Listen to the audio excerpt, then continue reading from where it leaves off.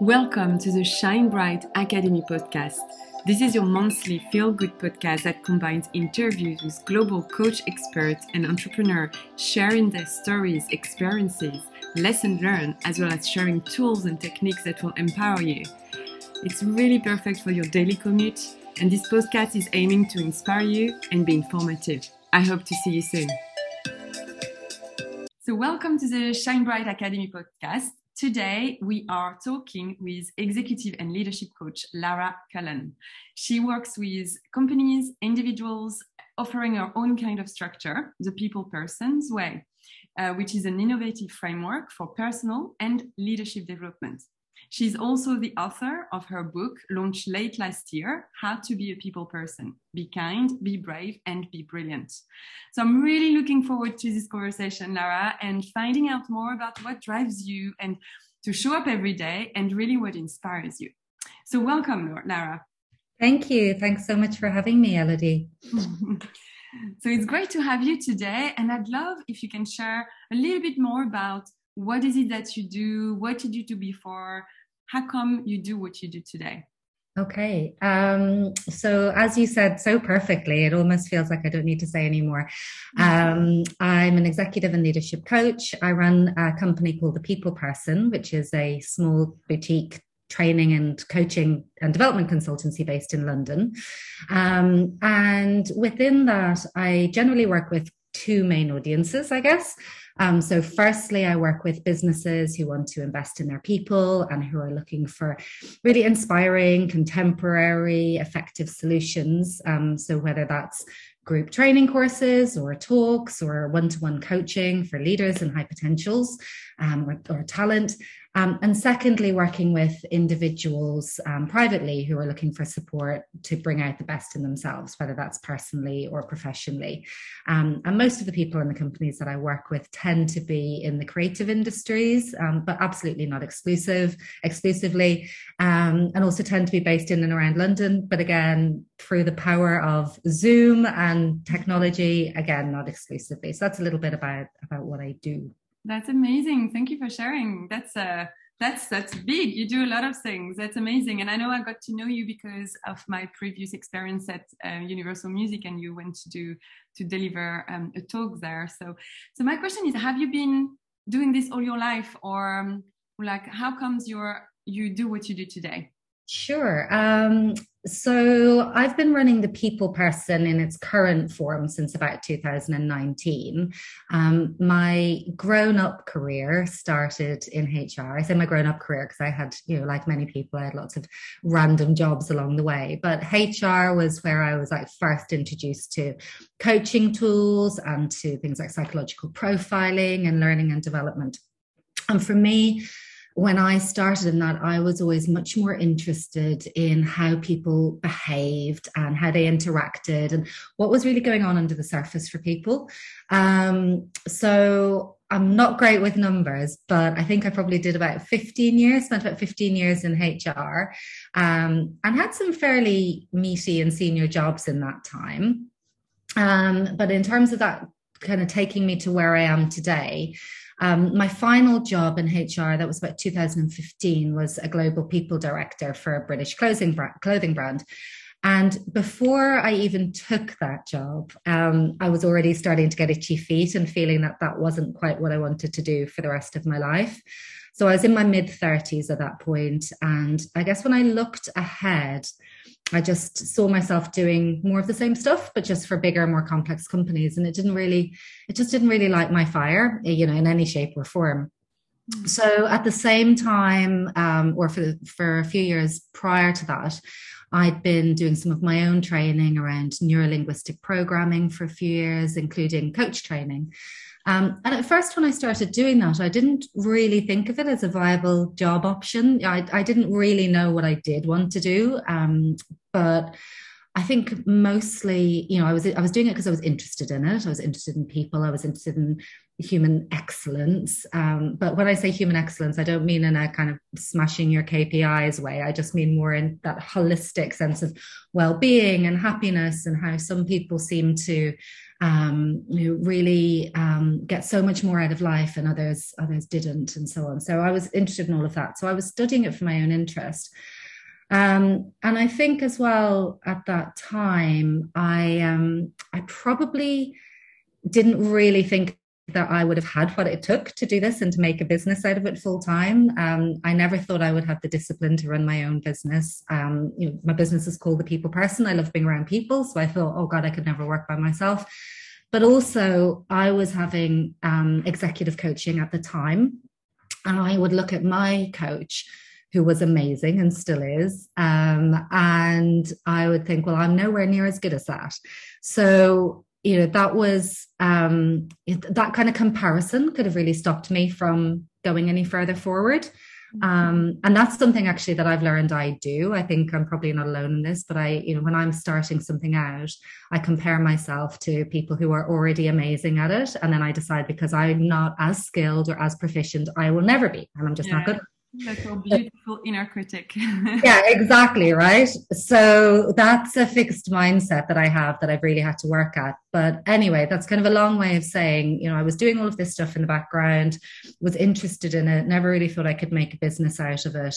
Mix of, well, I guess not a mix of, but a lot of sort of self-doubt in that.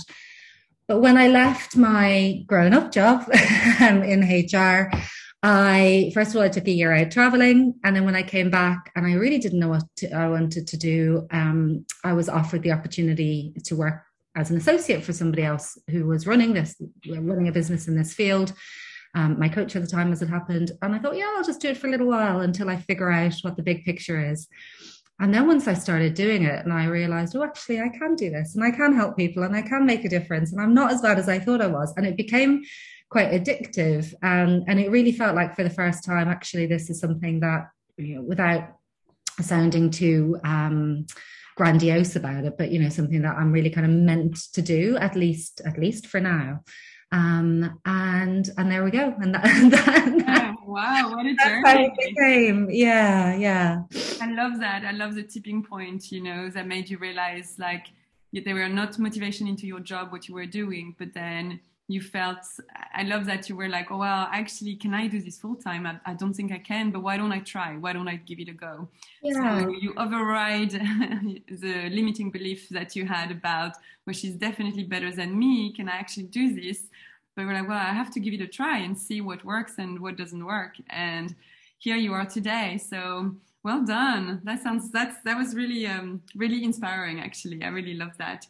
And is there one thing that you wish you had known when you began your career as a coach? Oh gosh, just don't make me pick just one.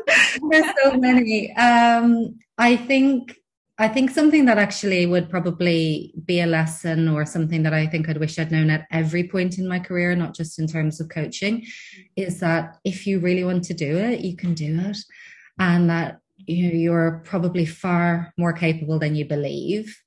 And I guess wrapped up in that, it really doesn't matter what other people think. Again, I remember when I first started feeling really nervous about updating my job profile on LinkedIn or telling people this is what I do now. It felt really exposing. And I remember, thinking of all of the times when I hadn't been a people person, and all of the, situations I'd been in where I'd made mistakes along the way or been a bit clunky. And I was thinking of all of these people and what would they think and what would they say? And they'd be saying, like, she doesn't have, who is she to coach people? Who is she to advise people? And with time, I've learned, first of all, it really doesn't matter what any of them say. But second of all, most of them probably haven't even noticed because they don't care. Everyone's wrapped up in their own stuff. And while that might sound a little bit depressing, nobody really cares what you do, it's actually super liberating, because it's like you're not living your life for other people, you're living it for you. So if you want to do it, do it. You probably can. You might make a few mistakes along the way. It's how you learn. And it really doesn't matter what anyone else thinks. Yeah, that's so true. Yeah, you've got to make that first steps. You see the stairs, you take the first step. You don't have to climb all the way straight over there. It's step by step, really. So how do you get this confidence? Because it does take courage. It does take confidence to get to that point where you feel like, well, I'm just going to give it a go and not care about what people think. Do you have any tips on that, or how do you Yeah. manage that? I mean, it's far easier said than done. And often, one of the great things about my job is that I get to help people with a lot of the stuff that I work through as well. So sometimes I'll be in a coaching session with somebody and I might say, say something to them, give them a piece of advice and go, oh, hold on, who needs to hear that more right now, them or me? Or they'll say something. And obviously, when I'm in a coaching session, I'm thinking about the person rather than myself. But every now and again afterwards, you'd be like, so I guess what I'm trying to say is just because I do this for a job, it doesn't mean I've got it all figured out. And I struggle with confidence as much as anybody else does. And sometimes I remember, as I say, with the LinkedIn thing, I think it probably took me about 3 or 4 months, and I remember talking to other people about it, especially men as well. And they might do a weekend's worth of. I'm thinking of one person in particular. Actually, I shouldn't generalize, but I'm thinking of one person in particular. I met a guy who'd done a weekend's worth of coach training. He'd never done anything, remotely L&D or kind of psychology or counsel, or he'd never done anything. He just did a weekend's worth introduction to coaching. And he went on, he built himself a website, he updated himself on LinkedIn, he was delivering talks at members clubs, all within like 2 to 3 months of having done that weekend's worth of training. And so there's a part of me that was absolutely outraged, how dare you?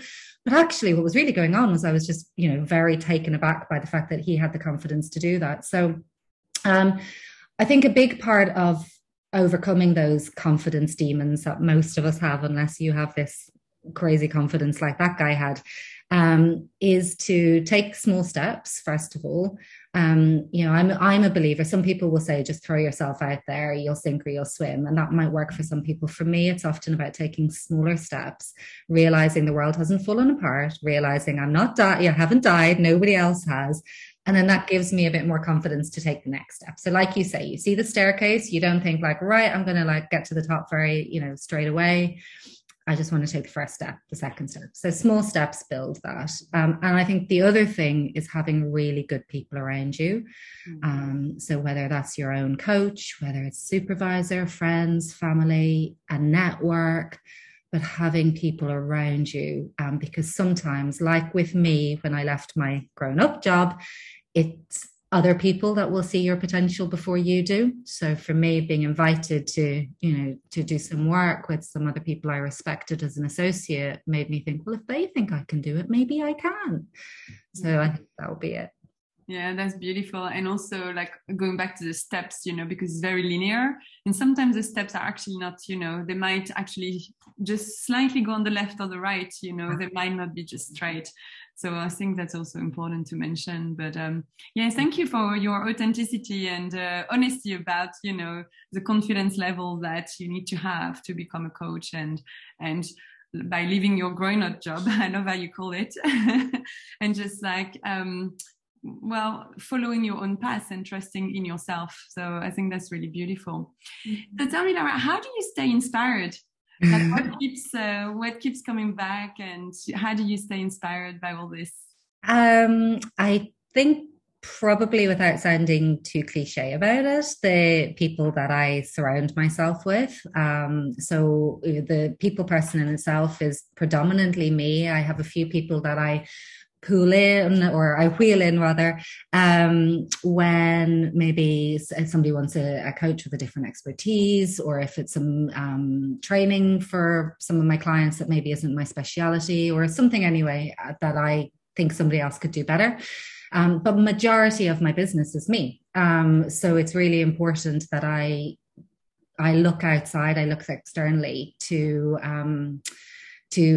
have my support network. And so that support network includes people who do what I do, but have been doing it for longer. It includes people who do completely different things, but I'm, massively inspired and affected by the people that are around me. And that's something that I also need to watch out for on the other side as well. As I've got older, I've got very kind of sensitive to the energy of others. So I also have to watch out for just where I place myself. So first thing is place myself around and with inspiring people. And then other things that inspire me is being out in nature. It's very, very small, but that's where I get my inspiration.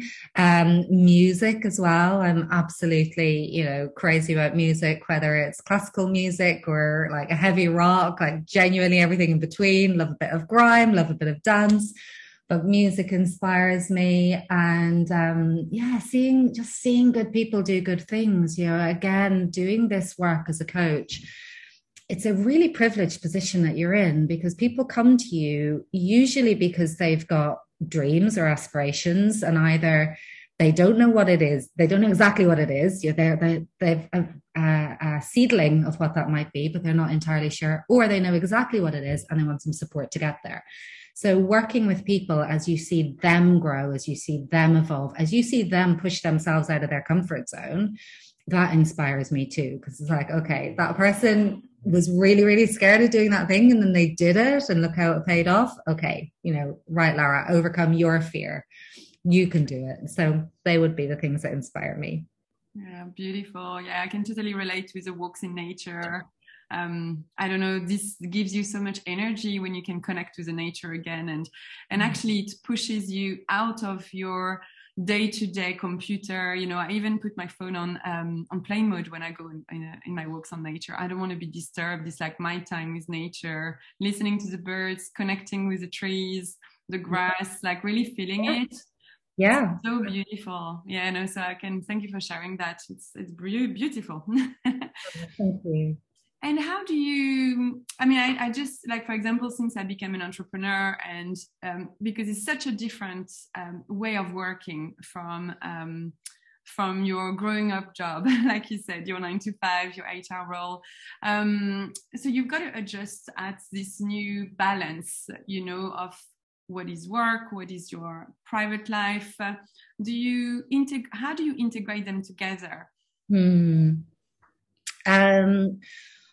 You're right. It's a totally different mindset. And one of the misconceptions I think I had when I first decided to work for myself was, I'm going to have loads of freedom. I want to manage my own hours. I'm going to be able to charge X amount per day or per hour, which means I only need to work 2 days a week or something like that, ridiculous stuff.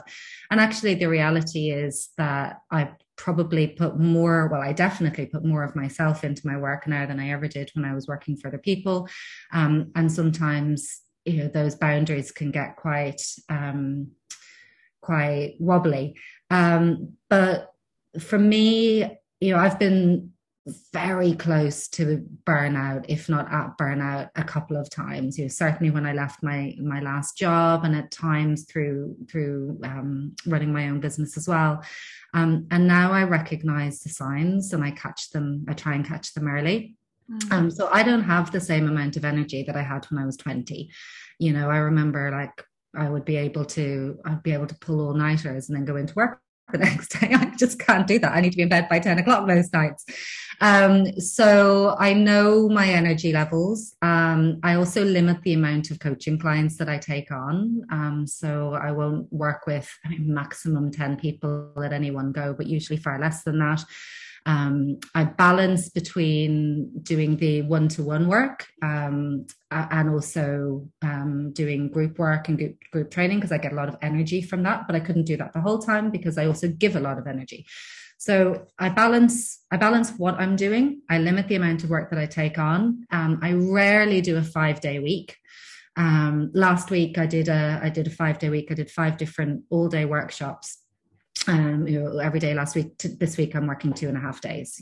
So if I do a full 5-day week, I take some time off the next one, and that's not about being lazy. That's just because the work that I do really does need me to be present. You know, I give a lot of energy to people, and so if I'm exhausted, I can't do my job as well as I would want to. And also, life is too short. As much as I love my job, as much as I love my work, you know, there's more to life than that. So I need to make sure that I've got some time for me too. Yeah, and I really relate with managing your energy levels. That's so important. Yeah, nurturing yourself and making sure that you are doing things that are in alignment with your energy levels. So that you do it from a place that is full of creativity rather than nothingness. So, because if you're empty and you have to do, you're not gonna. It's not gonna work. It's the wrong place to do things. So it's yeah. And that's sometimes hard, you know. Sometimes I go into those little spirals of, oh, I should be doing more or I should be saying more, you know. For example, particularly after I wrote the book last year, there was a lot of energy and work and love that went into that. And at the end of and I was also working, you know, a lot of hours at the time, kind of catching up on all of the stuff that had stopped during the pandemic when companies weren't investing in training and so on. And then at the start of this year, I didn't have very much left. So I've really taken a back seat. This is the first podcast I've done in 2022. And we're at the end of May, you know. Yeah. And at the beginning of the year, that was hard for me to wrap my head around. I was just like, oh my gosh, you know, kind of like, what's wrong with me, and I should be doing more. And then I just thought, what would I say if it was one of my clients?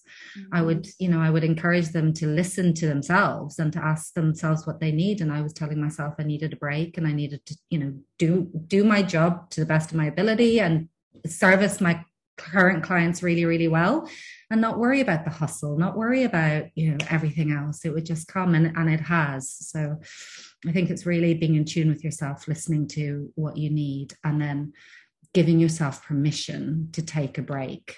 Yeah. Trusting it will be okay. Yeah, and at the end of the day, it feels like it's definitely like your energy level, the way you manage it is probably 80% of the time you're managing your energy, and 20% is your business. Right. So it's really well. Let's talk about your book. I'm so curious, like, you know, why, you know, how to be a people person, be kind, be brave, and be brilliant. What was the inspiration behind it? Why did you write it in the first place? Gosh, so it's funny. I haven't talked about my book in a few months. So I figured we'd probably be talking about it today, and I was like, oh my gosh, my book. But it was really born out of the pandemic, I suppose. So for me in 2020, March 2020, April 2020, it was a crazy time, and like many people in my industry, pretty much within the space of 5 or 6 days, my entire pipeline of business fell off a cliff overnight. So I had my existing coaching clients who I was working with, but even a lot of them were saying, look, I need to put a pause on things because I just don't know what's happening right now. And then all of the face-to-face or training work that I would be doing disappeared. And while some of it eventually rematerialized online, there were a few months when everybody was just in panic mode. And so I suddenly had a lot more time on my hands. I was also thinking like, you know, what's next? How long is this going to go on for? So I was working with a coach at the time because I also really, I think we'd started working together just before that had happened, because I was also really keen to just take a different view of my business and look at, you know, what are the things that I'm doing because I do them? What are the things I'm doing because I love doing them? What's the message of all of my years now of doing this stuff? What can I bring and share with the world that I guess is uniquely mine? So the motto, the key, be kind, be brave, be brilliant, have been something I've been using as a motto for several years. And when I looked at the things that I did, the programs that I offered, the knowledge that I had, I found that they fell really nicely into those 3 categories. So together working with my coach, I was able to develop a methodology, which was based around those 3 key steps. And within them, there's 4 kind of like sub-steps. And she was the one that said to me, this is a book, Lara, this is a book. And I was like, no, I can't write a book. So again, there's a pattern here, right, of other people recognizing before I do or before you do. And anyway, one thing led to another. And, you know, again, take the first step, I attended a webinar by a publisher, take the second step, had a meeting with the publisher, take the third step, sign the contract, and so on. And then, 6 months later, or no, it was a year, I think a year to the day that I signed the contract, the book came out. It took me about 7 months to write, and then, a year to the day almost. Congratulations, no? Yeah, congratulations. Because I know like a lot of people are, and it's always, it always takes some steps to know, well, actually, this is not a book, but actually, like you said, somebody else noticed it and be like, actually, you're writing a book here, but you're writing a program, but you're writing a book. Completely. Yeah. And I kind of tested it a little bit, again, this whole thing about try something, realize it's okay, get the confidence, try something else. So I started out by putting the model out to the world. People really connected with it. I ran a few webinars. People really connected with those. Then I ran it as a program, and the results from the program, it was a small group of people that took the first program, and people got a lot out of it, making some big changes in their lives. And all of those things gave me the evidence that I need to go, okay, right, put it out into the world and see what happens. Yeah, beautiful, beautiful. So I know we're coming close to an end, but I would like to ask you, if there is any advice that you would give somebody who would like to pursue a career similar to yours. Yeah.